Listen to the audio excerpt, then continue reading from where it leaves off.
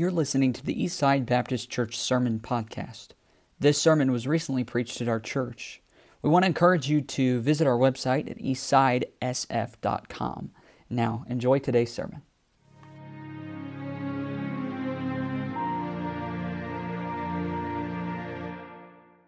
We're going to be in the book of Genesis chapter 9, and as you turn, I'd like to invite you to stand to read it together. Genesis chapter 9, we'll begin reading in verse 18. Today will be our last Sunday morning, focusing on the life of Noah, his most famous exploit, obviously, Noah and the ark. It took place building an ark, 120 years building an ark and surviving the worldwide flood. And Noah, to this point, has had nothing but positives in his life. And yet today's passage doesn't focus on his most famous exploit. It's really his most infamous story this morning. And it kind of leaves you scratching your head a little bit. For all the wonderful things that Noah accomplished by faith, today's story could skew our perspective on Noah. But rather than affect how we view Noah, because I don't think that's the way that God intended for us to view this passage, I think what it ought to do is end up helping us adjust our view of ourselves. And that really is the goal of any message, is that we apply the truth that we hear and that we read. We apply it in such a way in our lives that it makes a difference to us. We don't ever come to a place where we simply look at a text or look at a passage and it's strictly academic. We want to make sure that we apply a truth, and this one does apply this morning. And I'm excited about the truth, although when you read the story, you'll be thinking, well, that's awkward. It's one of those stories. And one that makes you wonder, why would God include that? But can I just be transparent this morning? Sometimes you read Bible stories and you think, well, I wouldn't have put that one in. But I think in some ways that's a proof that God is the divine author of the Bible. Because He does not overlook or skip over the stories that you and I wouldn't want to read about. Because He knew it was important for us to see that the human nature, even in men of great faith like Noah. Let's look at this. Genesis chapter 9, verse 18. It says, "And the sons of Noah that went forth of the ark were Shem and Ham and Japheth, and Ham is the father of Canaan." We'll talk about the reason that's included here in a moment. These are the three sons of Noah, and of them was the whole earth overspread, which, by the way, that was what God wanted them to do after surviving the flood. Verse 20, "And Noah began to be an husbandman, and he planted a vineyard, and he drank of the wine and was drunken, and he was uncovered within his tent. And Ham, the father of Canaan, saw the nakedness of his father and told his two brethren without. And Shem and Japheth took a garment and laid it upon both their shoulders and went backward and covered the nakedness of their father. And their faces were backward, and they saw not their father's nakedness. And Noah awoke from his wine and knew what his younger son had done unto him." Verse 25, "And he said, Cursed be Canaan. A servant of servants shall he be unto his brethren. And he said, Blessed be the Lord God of Shem, and Canaan shall be his servant. God shall enlarge Japheth, and he shall dwell in the tents of Shem, and Canaan shall be his servant." I think we get the idea that Canaan there's a curse on Canaan of servitude or enslavement. Verse 28, "And Noah lived after the flood 350 years, and all the days of Noah were 950 years, and he died." And that makes you scratch your head a little bit. You're left wondering, why in the world is this story in the Bible? And even more importantly, what can we learn from it? Well, today I will look at what I'm calling an unguarded moment. An unguarded moment in Noah's life. And I want you to remember that phrase, an unguarded moment. There are few things more dangerous in our lives than unguarded moments. See, those times when we let our guard down. We've all been affected by unguarded moments, but how we respond to them will determine how seriously they affect our future. Let's pray and ask God to bless our time. Father, we thank you for giving us your word. I pray that you bless the reading of it. Pray that you just give us clarity as to how this applies in our lives. In Jesus' name, amen. Thank you. You can be seated. Noah's life was one that we would label great for God. I mean, if I was putting a label on Noah, I would say great. He's a great man of God. He's a great man of faith. Just think about his resume. I mean, he's the only righteous man found on the earth in Genesis 6. God was looking at the earth and he saw that there was only wickedness, that the thoughts of mankind were only evil continually. And as he looks, Noah finds grace in the eyes of the Lord when nobody else was doing right. In a wicked generation, Noah was the only one who pleased the Lord. And God, in the middle of wickedness, God looked at Noah and called him righteous.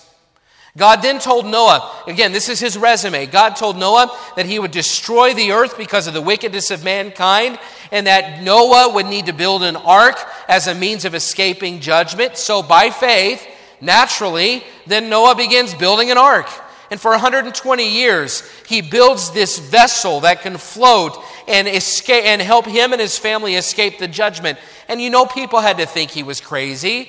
They'd never seen rain. They'd never seen floods. They'd never seen a big boat, a big ark. And yet Noah kept faith and he obeyed God at everything that God asked him to do. We could read in a couple chapters before this and see every single thing that God asked Noah to do, Noah did it. He kept the faith. He obeyed. And the New Testament even calls him a preacher of righteousness, which means that while he was building the ark, he was sharing the message of God. He was telling people about judgment, and he was trying to get other people to get on board.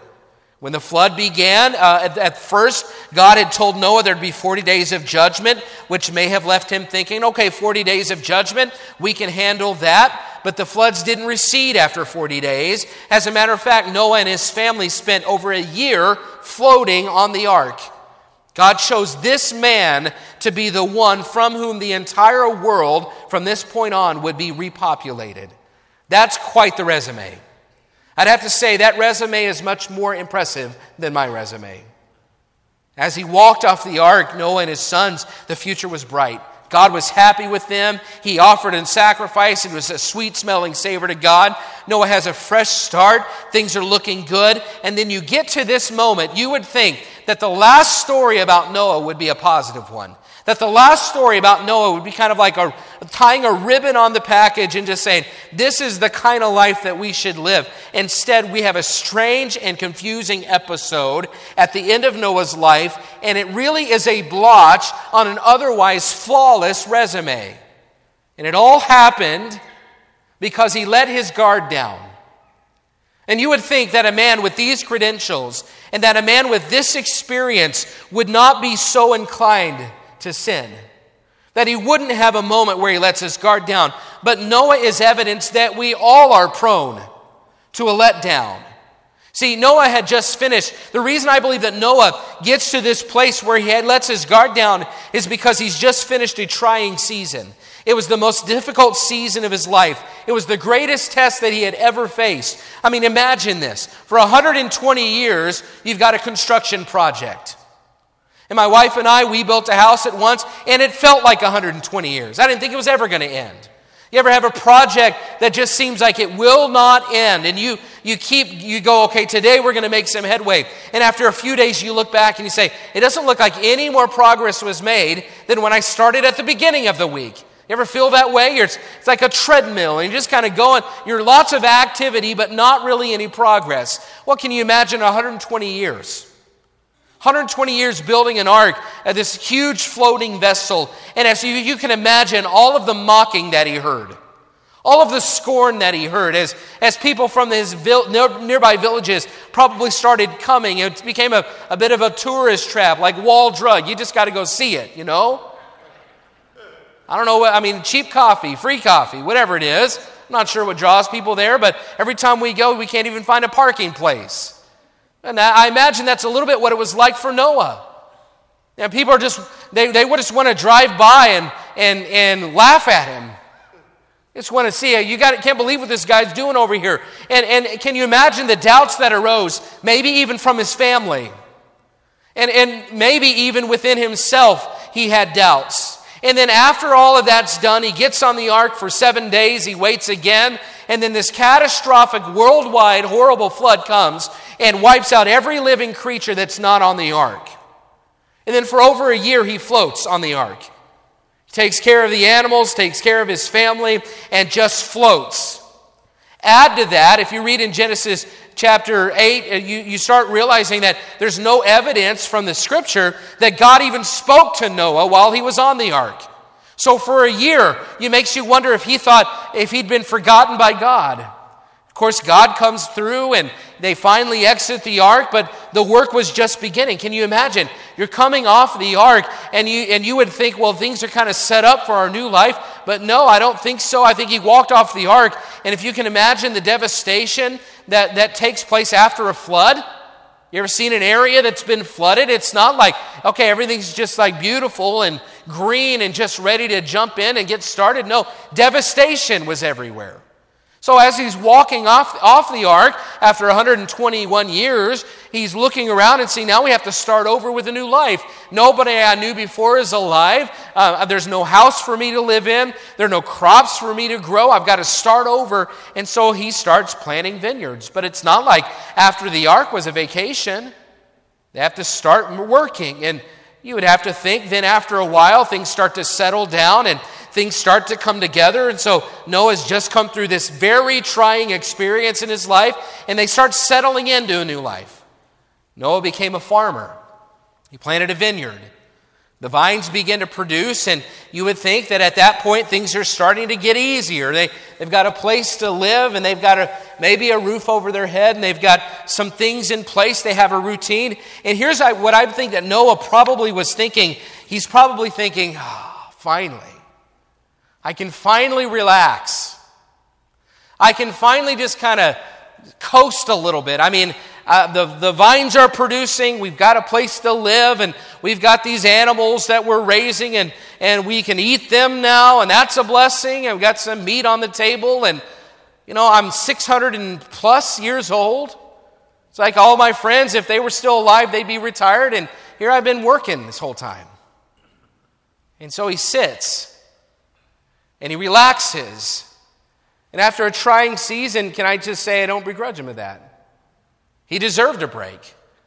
But he also, though in the break, found out that the human tendency is after we come through a season of difficulty or a season of busyness or a season of stress that we tend to let our guard down. And I've preached on this before twice. It's the only message I've preached twice since I've been the pastor here since the March of last year, the danger of transitions in our lives. And how Peter, in a transition, when Jesus Christ was arrested, he failed the Lord because in a transition we tend to let our guard down and it doesn't always end well.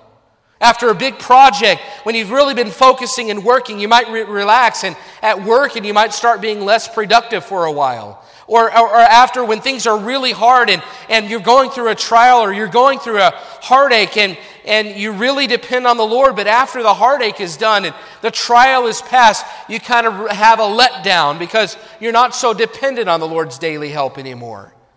Or when you go on vacation and it's all fun and there's no schedule and then you find it's easier to drop the protections in your life. I don't know about you, but for me, I've always had to be mindful of the transitions in my life. After I come through a season of busyness or a season of hardship, and it's time for me just to sit, I deserve the break. And I imagine maybe that's what Noah was feeling. But he finds out soon that even Noah, a man of faith like that, was susceptible to an unguarded moment. Look down in verse 20. It says, and Noah began to be an husbandman, and he planted a vineyard. Listen, Noah's no longer having to be a preacher of righteousness. He's not swinging a hammer anymore. And you can imagine that this is a life he's really enjoying in that, he no longer has to stand in the face of ridicule. He no longer has the ultimate purpose of building an ark to save mankind. He doesn't have that pressure on his shoulders. Now he's just a farmer. The pressure's off. The vines are producing, life is better, the danger is past, and he's unguarded. Look up at verse 18. It says, and the sons of Noah that went forth of the ark were Shem and Ham and Japheth, and Ham is the father of Canaan. These are the three sons of Noah, and of them was the whole earth overspread. What's interesting to me in all this is that Noah and his family are doing what God told them to do. God said, what I want you to do is be fruitful and multiply. I want you to go and I want you to start new. You're going to be the first family of the human race. And God had blessed them. He told them to be fruitful. That's what they're doing. Him and his sons, and Shem, Ham, and Japheth, they're replenishing the earth. And I just want to note, too, that Ham's son, Canaan, is mentioned in this passage. That's Noah's grandson. And we'll find out a little bit more why. But let me just remind you that Moses wrote the book of Genesis. Okay, Moses wrote the book of Genesis. So this is Moses writing these words for the children of Israel, because the children of Israel were about, do you remember why? What they were about to do, probably as they were reading this book? They had just left Egypt and they were going where? Into where? Where were they going? Canaan, right? The promised land, also called Canaan. And then we see now the word Canaan here, the name that they would recognize. And this is for the children of Israel as they're reading it. This Canaan would be somebody they're familiar with. Now, they weren't familiar necessarily with Noah's grandson Canaan, but they were certainly familiar with the Canaanites. And this is good for them to know the nature of the character of the Canaanites and where they came from. So I just want to remind you that this is for the children of Israel. And we'll look a little bit more at Canaan in a little bit. But at the point, though, in verses 18 and 19, is that Noah and his sons were doing what they were supposed to do. They were just going about their business. God had promised to bless them, and he was blessing them. But what I want you to see is that it emphasizes the thought that unguarded moments happen when things are going well, when the pressure is off. That's when we might tend to leave the back door unlocked. When the trial is over, that's when we might forget to leave a window closed. It's after we pass the officer that we stop looking at the speedometer. In case you're wondering, yes, that happened to me recently, which is why it's on my mind.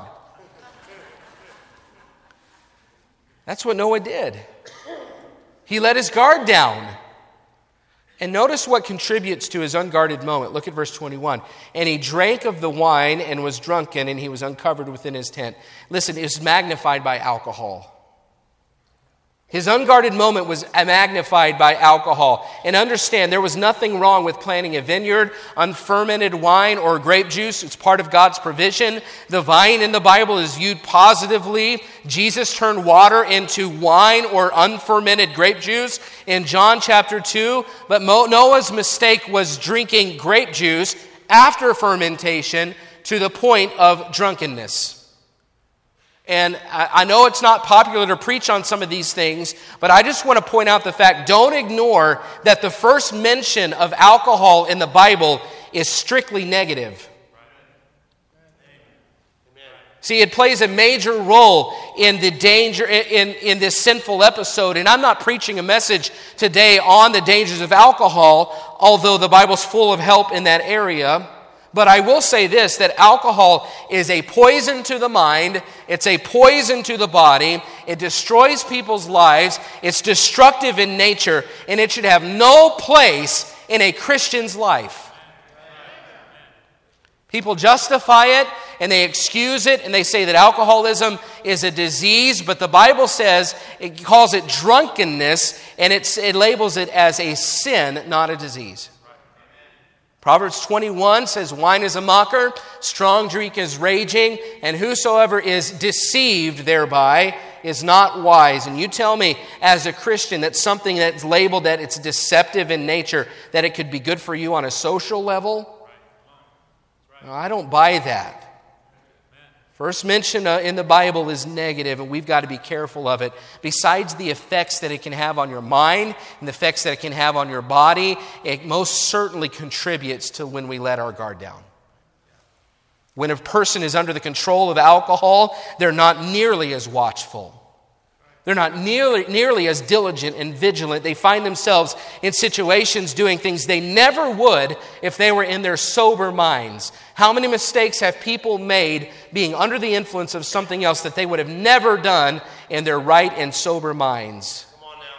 So let's look at the effects of Noah's unguarded moment. It leads first to moral compromise. See, Noah's drinking of fermented wine led to drunkenness and then nakedness. And both are sins.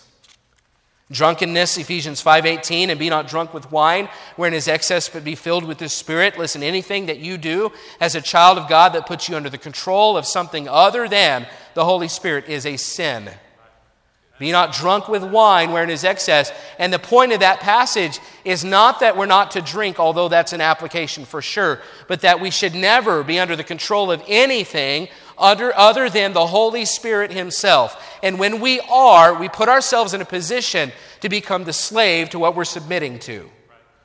So drunkenness is wrong, but so is nakedness. And Noah finds himself naked. Habakkuk 2:15, woe unto him that giveth his neighbor drink, that putteth thy bottle to him, and makest him drunken also, that thou mayest look on their nakedness. And we all know, and I don't have to preach or talk about this long, there is a strong connection between drunkenness and immorality. People let their guard down when they're not thinking straight, and it leads to immorality, and it did in Noah's life right here. He's laying in his tent naked, and if you say, well, I don't understand what's wrong with that, well, first, be careful of being callous to the things our culture says is okay, because I think it's affecting us. But number two, the fact that his sons respond the way that they respond shows that there was something going on here that was immoral. It was not right, and God was not pleased with it. So, as if Noah's moral compromise wasn't bad enough, it also affected his son Ham. Look at verse 22. And Ham, the father of Canaan, saw the nakedness of his father and told his two brethren without. So, there's a lot of speculation. I'm just going to get through this part. There's a lot of speculation about what this verse refers to. Some say that Ham did nothing wrong. They say that the curse that was pronounced was on Canaan, and they believe that maybe his son Canaan was the one that did wrong. But if it was Canaan's wrong, my question is, when you get down to verses 26 and 27, why is Ham not blessed? I mean, if this was Canaan's sin, why wasn't Ham blessed? I mean, God bypassed Ham, and I'm just going to believe what the Bible says. It says that Ham did something. It was Ham that did the wrong, and then there was a prophetic curse passed on to his descendants, specifically Canaan, because of his actions. You say, well, what exactly did Ham do? Well, some believe that saw his nakedness is a euphemism for a greater sin, a physical sin, and that Ham violated Noah in some way. Others say that Ham violated Noah's wife and that Canaan was a result of that unholy union. But the problem is that the text says Noah uncovered himself, which means that Noah uncovered himself. This was Noah's unguarded moment. So where the Scripture speaks, and this is a good interpretation rule, where the Scripture speaks, then we speak. But where the Scripture is silent, we're silent. The best conclusion that we can come to is this, that Ham saw his father, and instead of responding with righteousness, he responded with sinfulness. Verse 22b says that he went and told his brethren without. So it appears, here's what it appears like from Scripture, is that Ham looked at Noah dishonorably, and then he made light of it to his brothers. See, rather than going out and say, guys, our dad has put himself in a really bad position, we need to help take care of this. We need to do something for him. It may have been more like, hey guys, you want to come see something hilarious?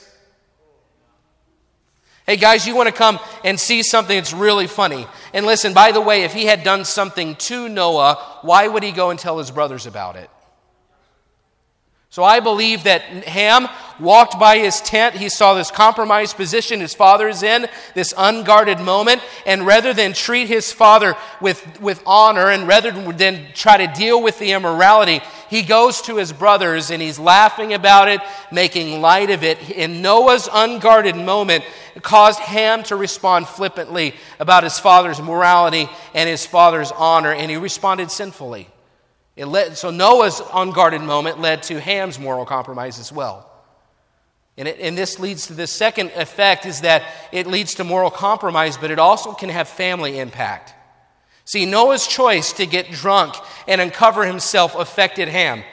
Ham shows disrespect to Noah because of it. He tells his brothers in a mocking way rather than a righteous way. And we learn a couple things about Ham in the process. Number one, he has no shame when it comes to moral failure. It doesn't bother him. But number two, he has no respect or honor toward his father. And listen, I have to say this because it's in the text. Making light about immorality is no laughing matter. See, innuendos and jokes.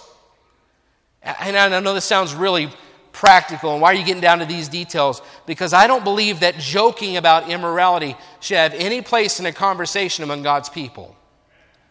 And I think we walk the line a little bit sometimes with the innuendos and the implications and the things that we laugh at or the things that we snicker at. And it's the culture we live in because they laugh at those things and it starts to affect us. But according to this passage, immorality is no laughing matter. It never should be. And if your conversations with God's people ever turn to the innuendos or the jokes, we've got to be careful to turn that off as soon as it gets turned on. It's no laughing matter, nor is it a light thing for God's people to dishonor their parents. It's the fifth commandment. Ham's character is revealed to be poor, which is one of the reasons God chooses not to bless him. He's making light of immorality. He's not honoring his father. And listen, I know there's a balance. Ham's ultimately responsible, but Noah also bears some responsibility. His decision to drink and uncover himself affected Ham. And it's important that we as parents recognize that our impact on our children is probably greater than we realize when it comes to these things. See, yes, they should resist immorality. We should teach them to resist immorality. We should teach our children to honor their parents. But we play a role in it when they don't. See, if we create an environment that puts them in a position to laugh at sin or to not respect us, then we're contributing to it. And we've got to be careful of the things we expose our children to at home. They're going to see plenty of things in their lives from the world. They're going to be exposed to plenty of things in their lives. I mean, just dealing with our daughter and working, and she comes home and she tells us some of the things that her coworkers are saying in front of her, and it just breaks my heart and it grieves me. But in the end, that's going to happen in their lives. So we have to prepare them to understand there's a clear line. What you're going to see and hear at work, what you're going to be exposed to in the world, that has nothing to do with the Jet family home. We're going to stay as far away from that as we can. I don't want my children to think that, well, you know, what I hear at work, I kind of hear, innuendos similar to that at home. No, I want her to know there's a very clear line. We want to make sure that we guard our families, we guard our children, because of the things we expose them to could have a lasting impact on their future. The great danger of a parent's unguarded moment is often its impact on our children. Dads, if you can't control your anger, it breeds more anger in your children. Moms, when you're frustrated and you lash out, it contributes to an environment where that becomes commonplace. Parents, our habits and traits are magnified in our children. If our child observes a parent who deals with certain weaknesses, that raises the likelihood of their repeating that weakness. What we do in moderation, our children will do in excess. You've heard that before. What we do in an unguarded moment could give our children license to take it a step further. We've got to be careful here. Noah bore responsibility, and I don't want to overlook it, but the bigger takeaway is this. I have to apply that because it's there. But the bigger takeaway is this, the stark contrast between the way Ham responded to this immorality and the way that Shem and Japheth responded to it. That really starts to get us to the point in that our response to the unguarded moment is what makes the difference. I'll say that again. That starts to get us to the point today in that it's not the unguarded moment as much as it is our response to the unguarded moment. Look at verse 23.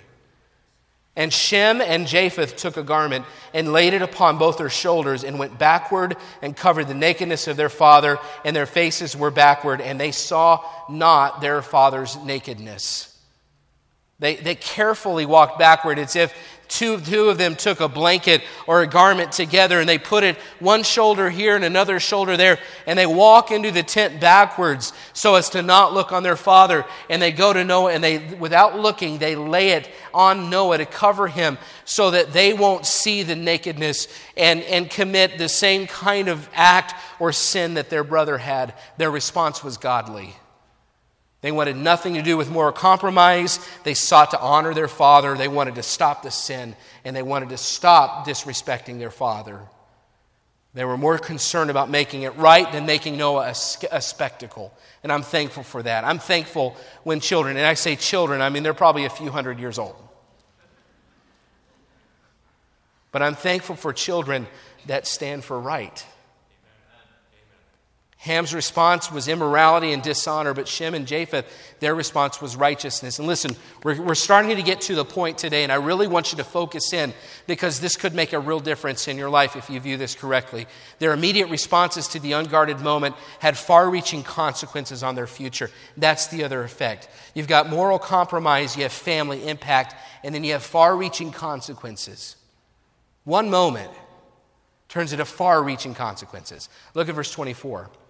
And Noah awoke from his wine and knew what his younger son had done unto him. He responds correctly. He doesn't try to minimize the event. Rather, he focuses on how his sons responded.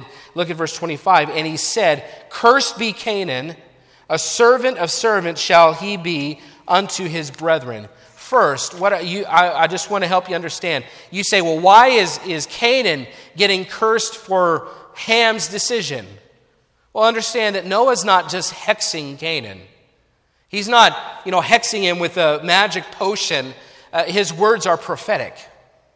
See, what he's done is Noah has observed the kind of character that Ham has, and he knows Canaan, and I'm sure he has seen the same traits in Canaan, and he knows their lives are going to be magnified.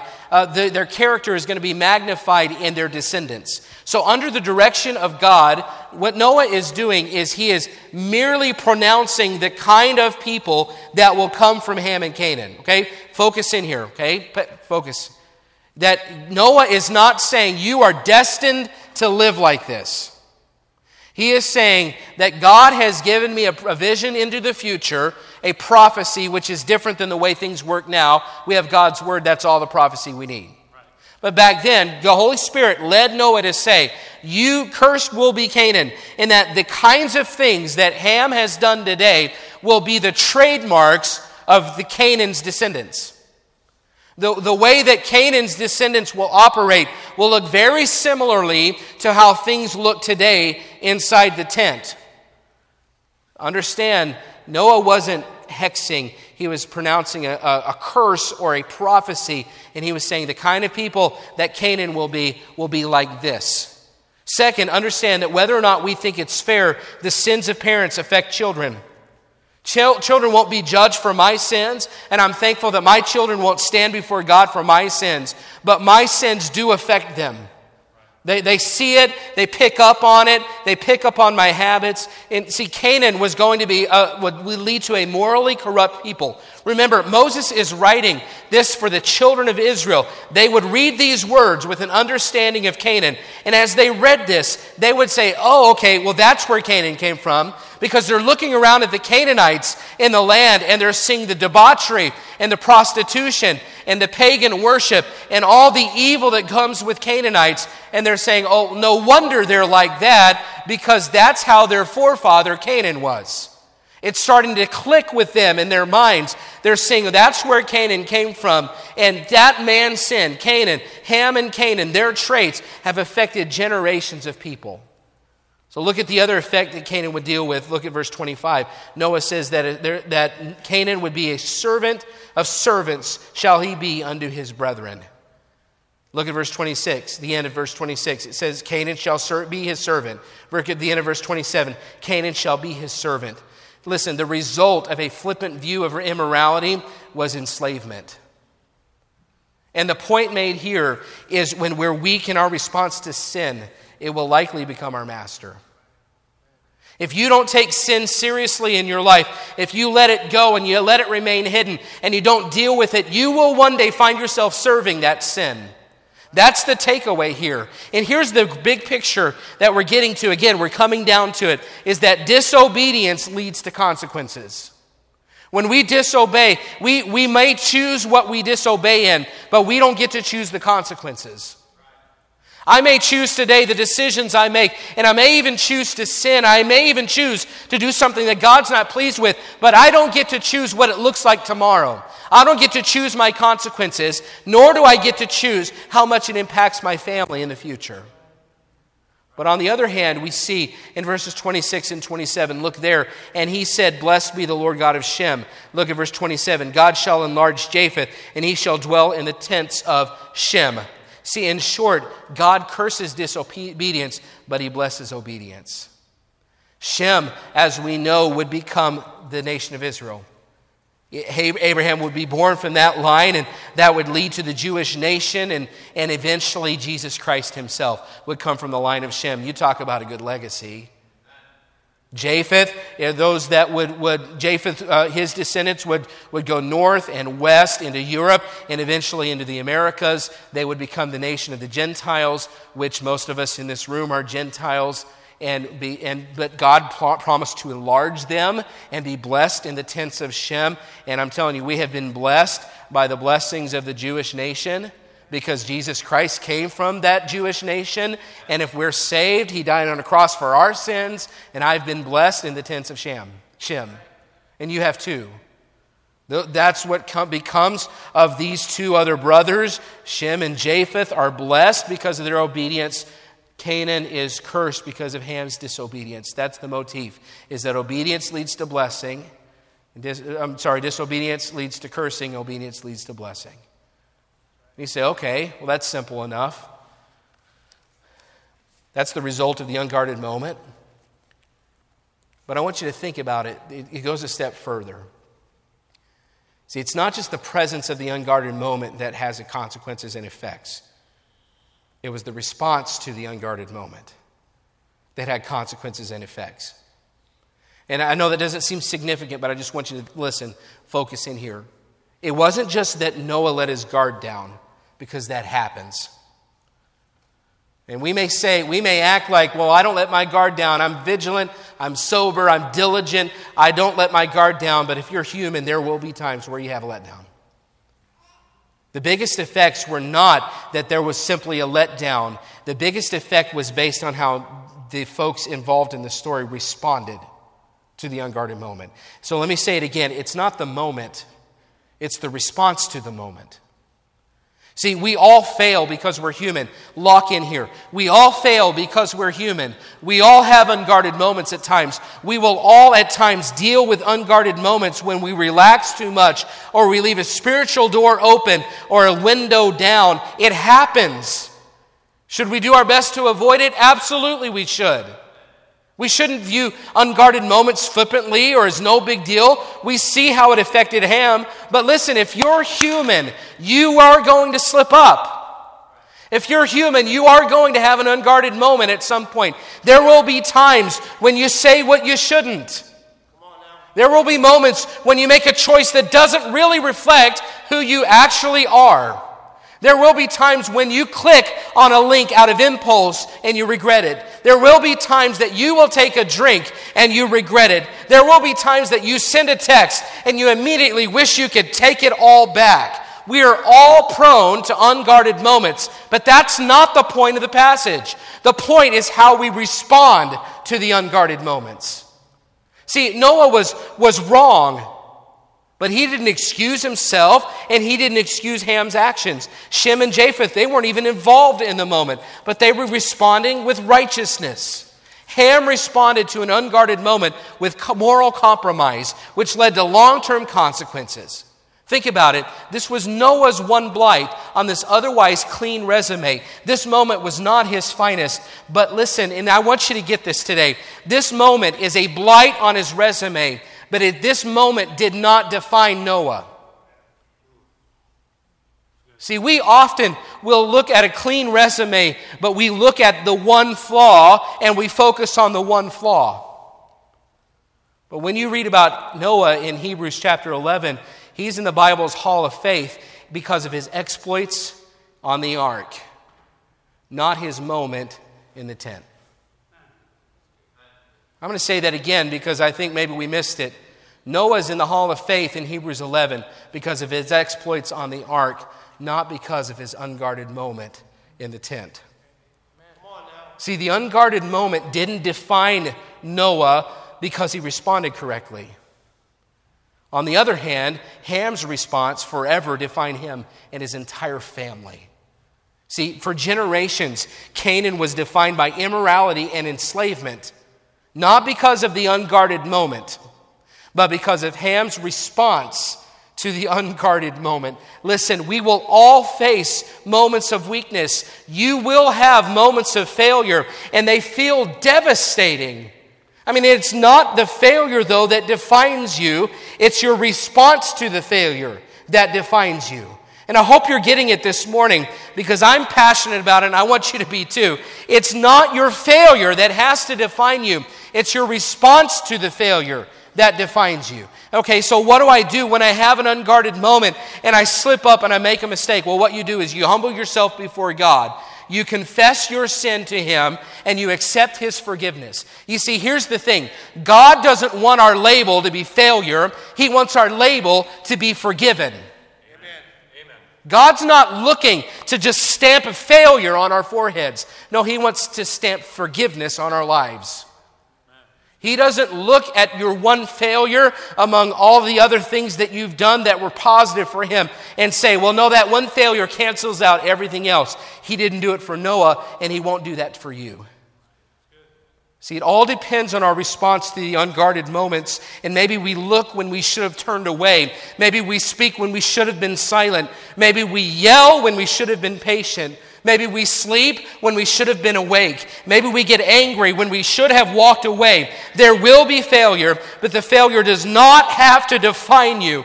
Noah had many great moments and one unguarded moment, but the Bible doesn't focus on the one. Here's how it describes Noah if you read the rest of the Bible. Ezekiel 14:14 calls Noah righteous, along with Daniel and Job. Two men I'd love to have my name next to. 2 Peter 2 calls Noah a preacher of righteousness. You know what 2 Peter? Peter doesn't say Noah was a preacher of righteousness, but did you see what he did in the tent? Hebrews 11 says this about Noah. By faith Noah, being warned of God of things not seen as yet, moved with fear, prepared an ark to the saving of his house, by the which he condemned the world and became an heir of the righteousness which is by faith. God doesn't write Noah off because of one unguarded moment. The Bible labels Noah with words like righteous and preacher, faith, fear the Lord. And friend, to you, my message today is stop operating as if your failures define you, because God does not look at you that way. Your response to your failures defines you. Let that be your label. You won't always prevent the unguarded moments, but you can respond correctly when they happen. And there's some in this room today, and you have one label on your life that all of us have, and it's found in Romans 3:23, for all have sinned and come short of the glory of God. It's the one label we all bear. Even Noah, even this preacher, even every well-dressed person in this room has the label sinner on their lives. And yet, just to remind you that God is not looking to stamp failure on your life. He wants to stamp forgiven. He sent His Son, Jesus Christ, to die on the cross in your place for your sin. And if you would simply accept His payment for your sin, He'll change your label from sinner or failure to forgiven this morning. And you can leave today with a different label from God. He's not interested in labeling you as failure. You do that yourself because you're sin nature. But you don't have to leave with that label today. Sinner, you can leave forgiven. Christian, have you been defined by some unguarded moment in your past? I don't want to get into all these because I know that we all have a past. And our list of failures is so long. You have a tough time escaping some failure in your past. But let me just remind you this. If Noah could escape the label that we see here in Genesis 9 that could have been given to him, if God would replace that label with words like preacher and righteousness and faith, He can change your label this morning. See, it's not about the moment, it's about your response. And if God can redeem Noah from a mistake like this and label him with words like the ones we've read, He can overcome that lingering, unguarded moment in your life that you think defines you. Because some, even in this room, might have an unguarded moment that you look back on and you're ashamed. And you're embarrassed. You wouldn't want anybody to know what's happened in your tent. And you're looking at your life and you're thinking, all God sees is a failure. And you can't escape it and you can't sleep. And you think it defines you. But let me tell you, the only problem with that is in your own heart. Because God has a different stamp and He's just waiting to change it. If you would stop focusing on the failure and receive His forgiveness. I mean, Noah's sin in the tent has been preserved for all to see. And yet when God refers to Noah later, He doesn't talk about it at all. And there's things in your life and in your past, and I know they hurt, and I know they're shameful, and I know they're embarrassing, but they don't have to define you. We all have unguarded moments. It's not the unguarded moments that define us. It's our response to the unguarded moments that define us. And if you would simply humble yourself before God and confess that failure, that sin, and say, God, I won't live by my label. I want to live by your label. Let Him change your label. Then He can change your future. Just like He did for Shem and Japheth. But if you refuse to respond correctly to that unguarded moment, your future may be like Canaan's, and that you're enslaved, and you cannot get past that one moment in which you failed. You can't find in your heart to humble yourself before God. You can't find in your heart to ask forgiveness because you think He just can't. But listen, there's no unguarded moment beyond the reach of God. Don't let the moment define you. If you want God's blessings for the future, respond with obedience. If not, your future will be defined by your inability to respond correctly. Unguarded moments are no fun. They're embarrassing. They're shameful.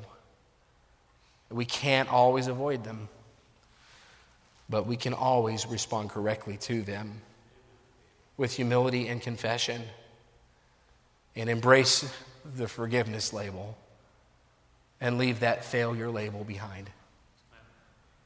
God doesn't look at you as a failure. He looks at you as forgiven if you'll respond correctly.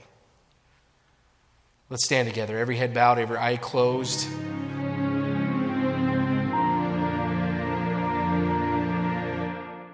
We want to encourage you to visit our website at eastsidesf.com.